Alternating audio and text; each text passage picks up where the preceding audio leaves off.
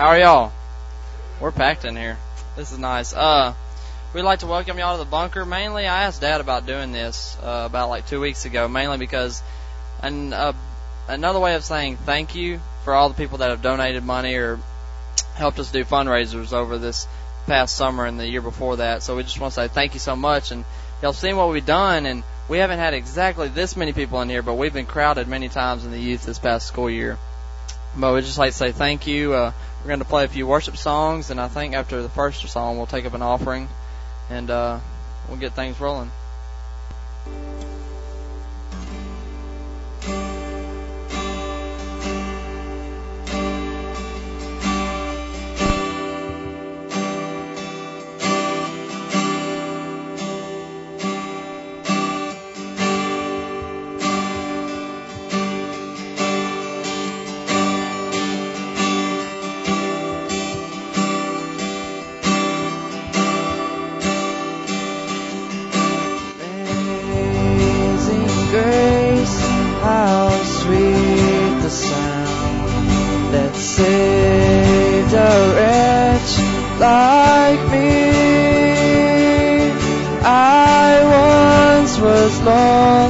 But now I'm found, was blind, but now I see.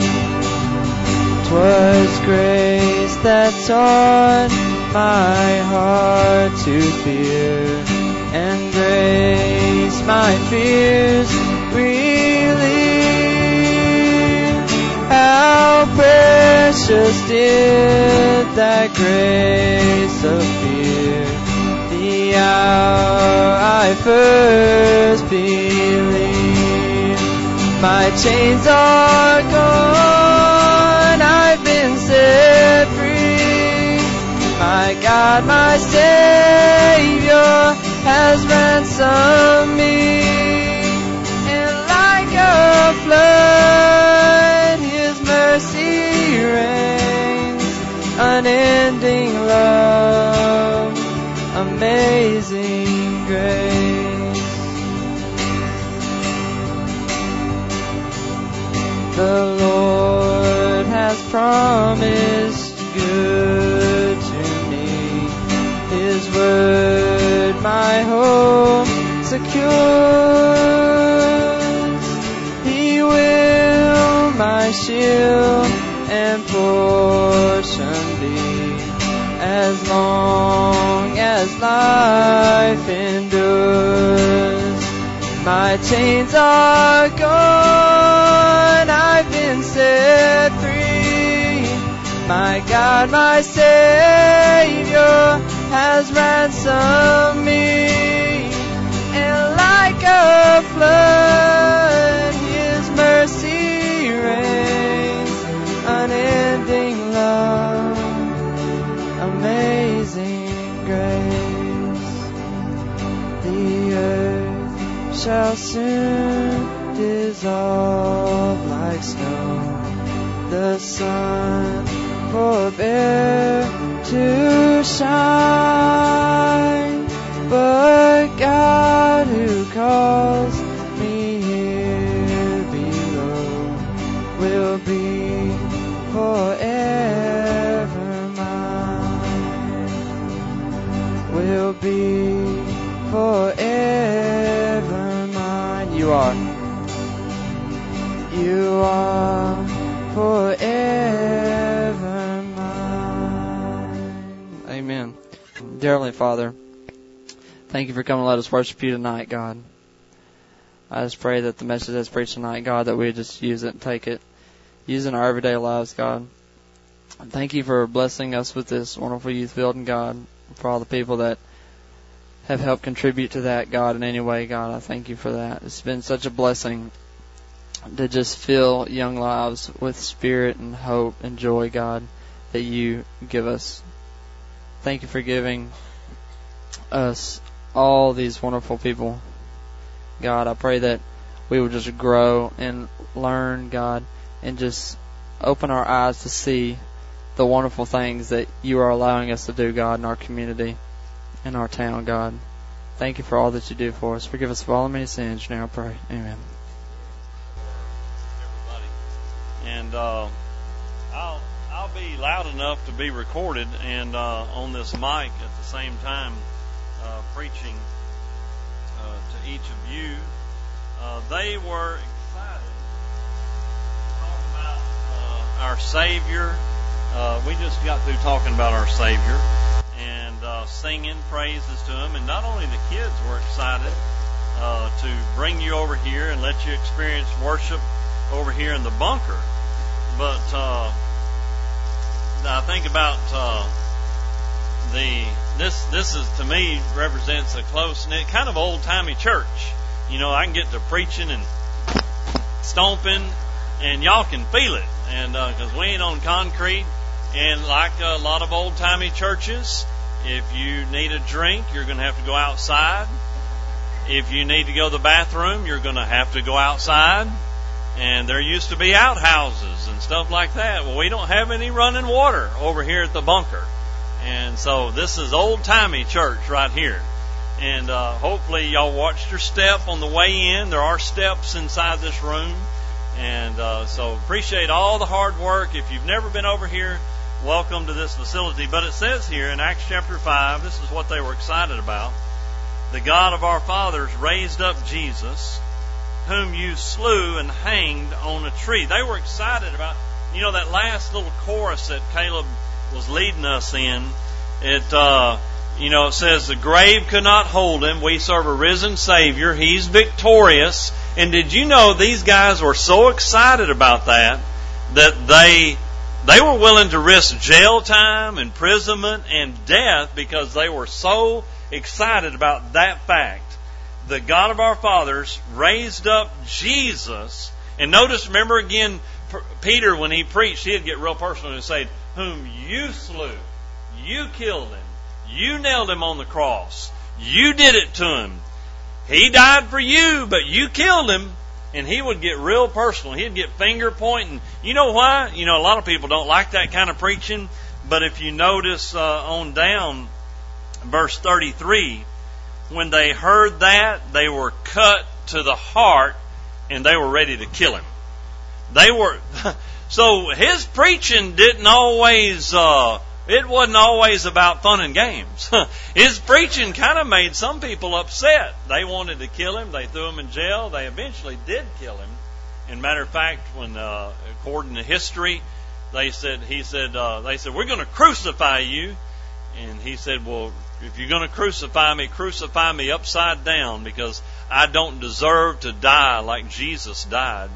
And so this is the topic for tonight. What we see in this, there's a lot of neat stories and there's a lot of neat things in this passage. But the question is, should I rejoice because I'm suffering? Should I rejoice because I'm suffering? Number one, have you ever suffered?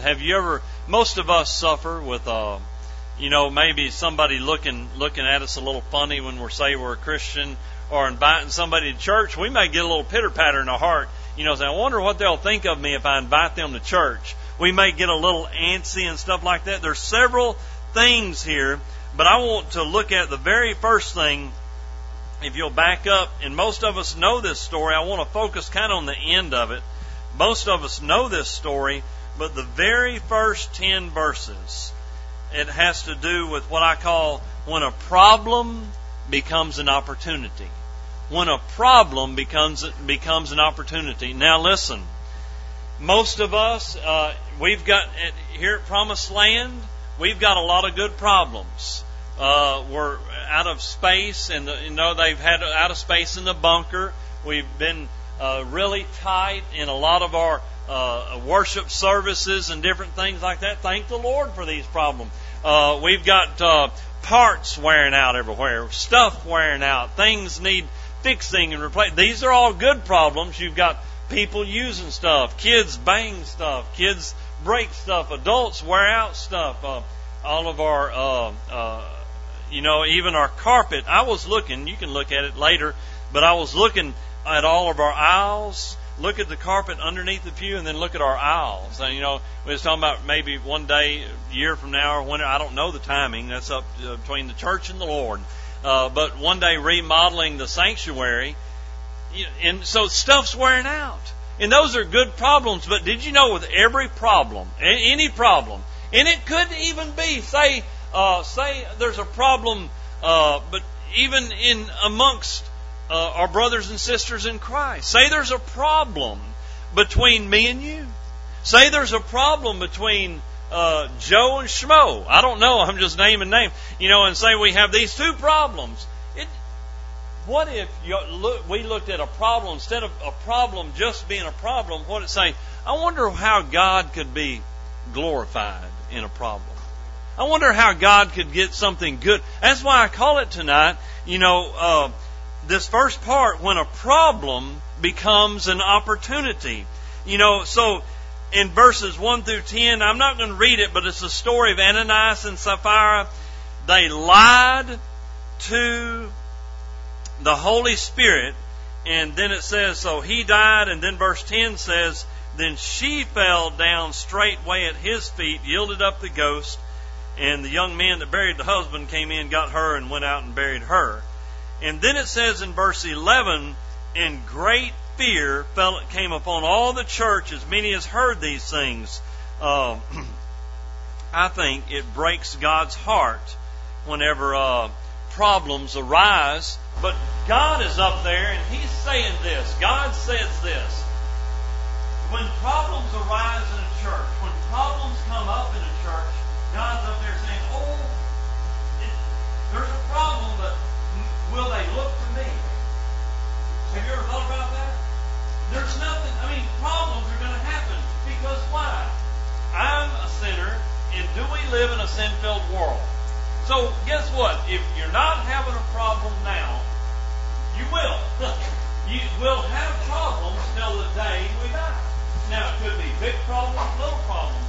It's always going to be that. Here's the key. God says, you're going to have problems. Will you look to me? A problem becomes an opportunity. What will we do? Ask yourself this question. Now, here's what my prayer should be. My prayer. As your pastor, I pray this all the time.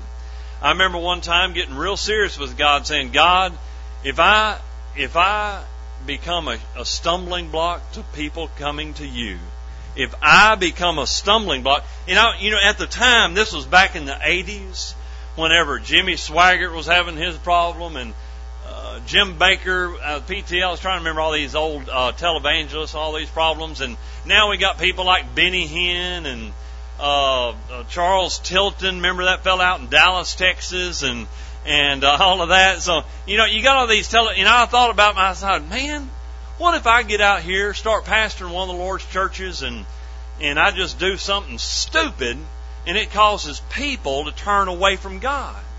And you know what I said? I meant it. I said, God, just go ahead. And I was sitting in my blue 1980 Toyota Corolla. One I just put umpteen miles on, wore out, going to see this little girl right here. And so I just wore that little Toyota Corolla out and going back and forth to seeing her and everything, going preaching appointments all over the place. And but I was sitting in that Toyota Corolla, and I wouldn't get out. I said, God, if I'm going to be a stumbling block, I want you to just kill me right now. And I meant it. Matter of fact, before I said the words, I realized how serious it was. I said, now, either I'm being flippant and silly with my prayers, or I need to mean this. I was serious. I wasn't being trying to just say, well, God, if I'm going to mess up, just go ahead and kill me now. I was weeping. And I said, I don't want to be a stumbling block to people coming to Jesus. And I knew about scriptures like this. And these are not Old Testament, God kill them with a bolt of lightning scriptures. This is New Testament stuff, isn't it? We're not talking about Old Testament, Elijah calling a fire down from heaven, or Elisha calling a she-bear out of the woods to kill those young men. We're not talking about Old Testament, we're talking about New Testament stuff. Am I a stumbling block? Folks, if I, as your pastor, can pray that prayer and say that to God, why can't we all? Am I I don't want to be a stumbling block. I don't want to be the one people trip over to get before they get to Jesus. If people are going to trip over anybody, let them trip on Jesus, because He Himself said, I am a stumbling block. He said that. If you look at Him, His preaching offends. His Word offends. So don't let me offend. Let His Word be the offense. And if people are going to trip, don't let them trip over you and me. Let them trip over Jesus, okay? And then I think, I don't want to be the reason that when I talk to people, do you discourage or do you encourage? Do you bring unity or division? When you talk to people, do you make them, do you cause people to want to walk closer to Jesus? Now, let's head on to verse 14 real quick. All right, doing great on time. There we go. The progress from the problem. Verse 14, and the believers, this is all because great fear fell upon the church. This is all because people they had a reverent fear of God. Verse 14, what does it say? And the believers were more added to the Lord, multitudes, both men and women. And so, matter of fact, this good progress that came from the problem. What was the problem? 2 church members caused everybody to go. 2 church members caused everybody to go, man, God's still serious. We may be in the New Testament, but God's still serious. I mean, He's serious. And then people started getting saved. It says it right there. Okay? And then, matter of fact, everybody got so excited. Man, if we can just get close to Peter, his shadow. So, my shadow, there it is. My shadow would go over Eve here, and all of a sudden, whatever's wrong with Eve would just go away. They had that kind of power, that kind of authority, because they didn't have a Bible yet. It also lent authority to whatever the apostles said. And then also, notice this. All these sick people started, verse 16, all these sick people started going to the apostles and getting healed. And then it says, now here is what I call the progress from a problem, and then all of a sudden, verse 17 happens. Then the high priest rose up, and all they that were with him, which is the sect of the Sadducees, they were filled. Man, I'm just so, hey, Jerusalem is our town. Jerusalem is our town. I'm not going to let a bunch of hillbilly preachers from Galilee take over my town. This is my town I'm talking about. And these righteous religious leaders were saying, Jerusalem is my town. It doesn't belong to them. So then it says, verse 18, they laid their hands on the apostles and put them in the common prison. Now, I want to stop right there and talk about this. It'd be kind of like, remember that old saying? Houston, we have a problem. Houston, we have a problem. Chuck, can I pick on you? Okay. Where did that saying? Yeah. Chuck, where did that saying, Houston, we have a problem, come from? Apollo 13. Now for the bonus round, what year did that occur? And Apollo 13. Anybody want to guess what year that occurred? Just guess. Somebody said something. 66. A little bit later. 70. Okay. Y'all are bouncing all around it. And who was president in 1970? Very good. That was before you was born too. Okay. And so it occurred on they launched April the 11th, 1970. Nixon was elected first time in 1968. And then our country reelected him at that time, the largest landslide election in 1972.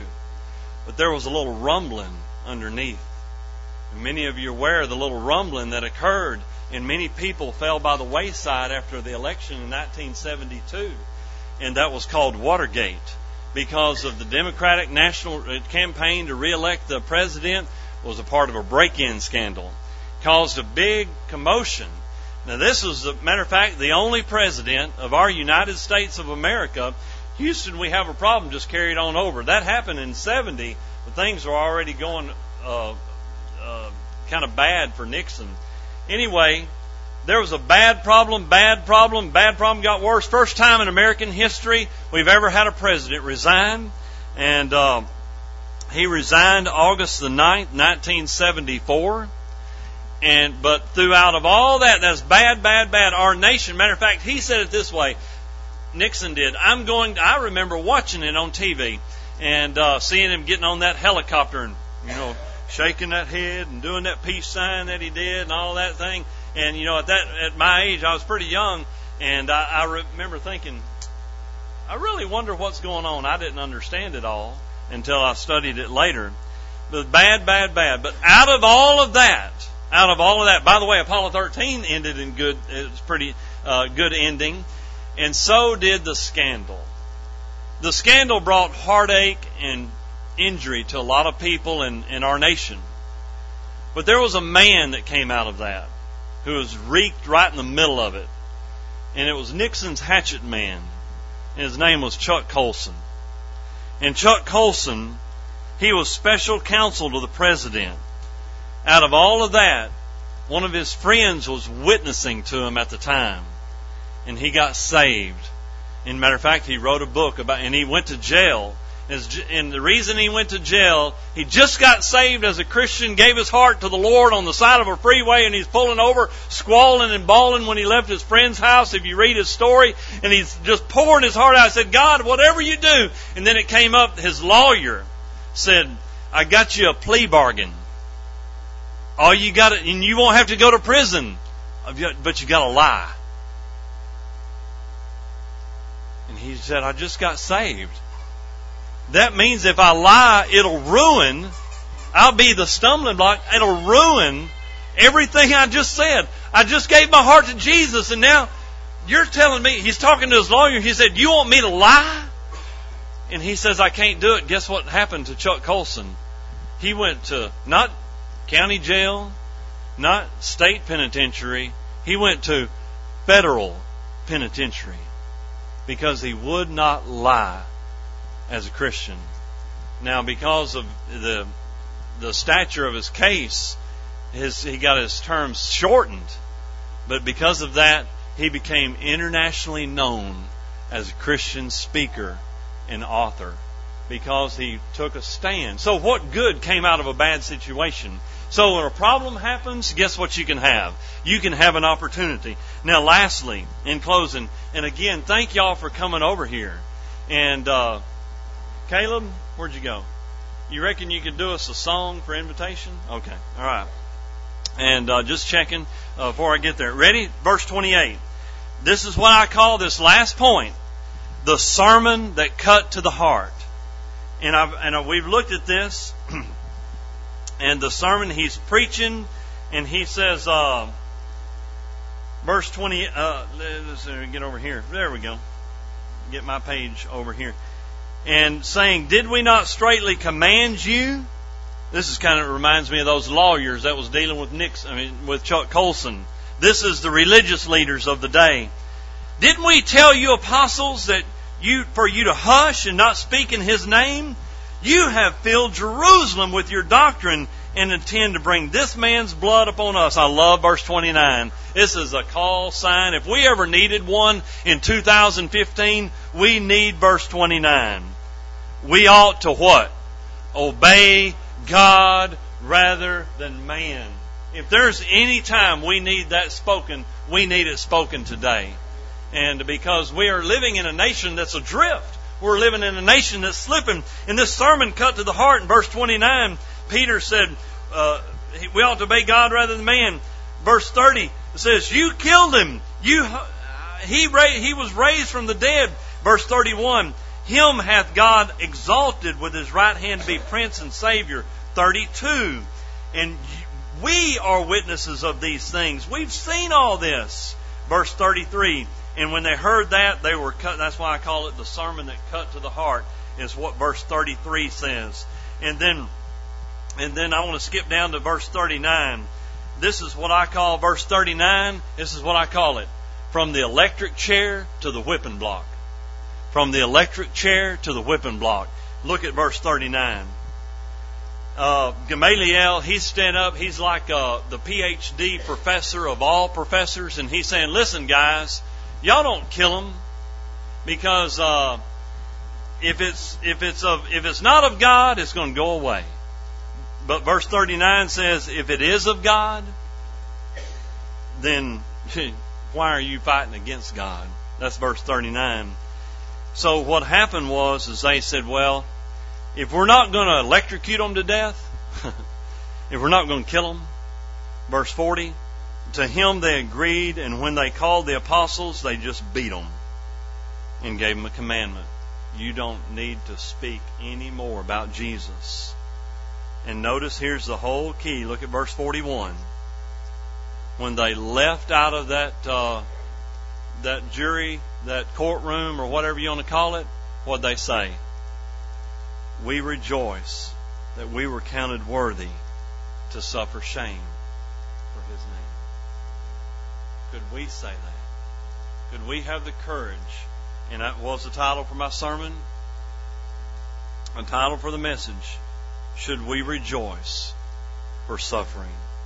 Should we rejoice for suffering? It says, matter of fact, verse 42, what does it say? They didn't stop. They didn't stop. It says they kept going. Caleb, you come on up, get ready for a song. Let's go to the Lord in prayer. Father, I thank you